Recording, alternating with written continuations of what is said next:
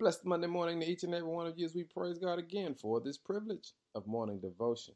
Our focus today is unstoppable. David came to understand that when he was surrounded by the enemy and didn't seem to have a way out, that when you are a child of God, you become unstoppable.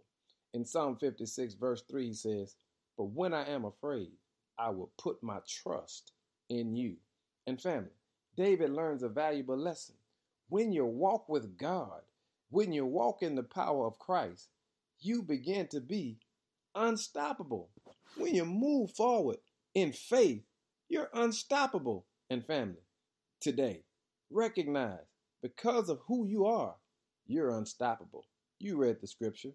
I can do all things through Christ which strengtheneth me. What is he saying? I'm unstoppable. For my God shall supply all of your needs according to his riches and glory. What is he saying? You're unstoppable. And today, because of you being unstoppable, recognize what David is saying. But when I am made afraid, I will put my trust in you.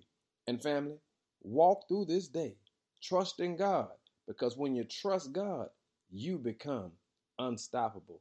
Now go ahead, give God some glory today, because God has positioned you to win like never before. Why? Because you're unstoppable.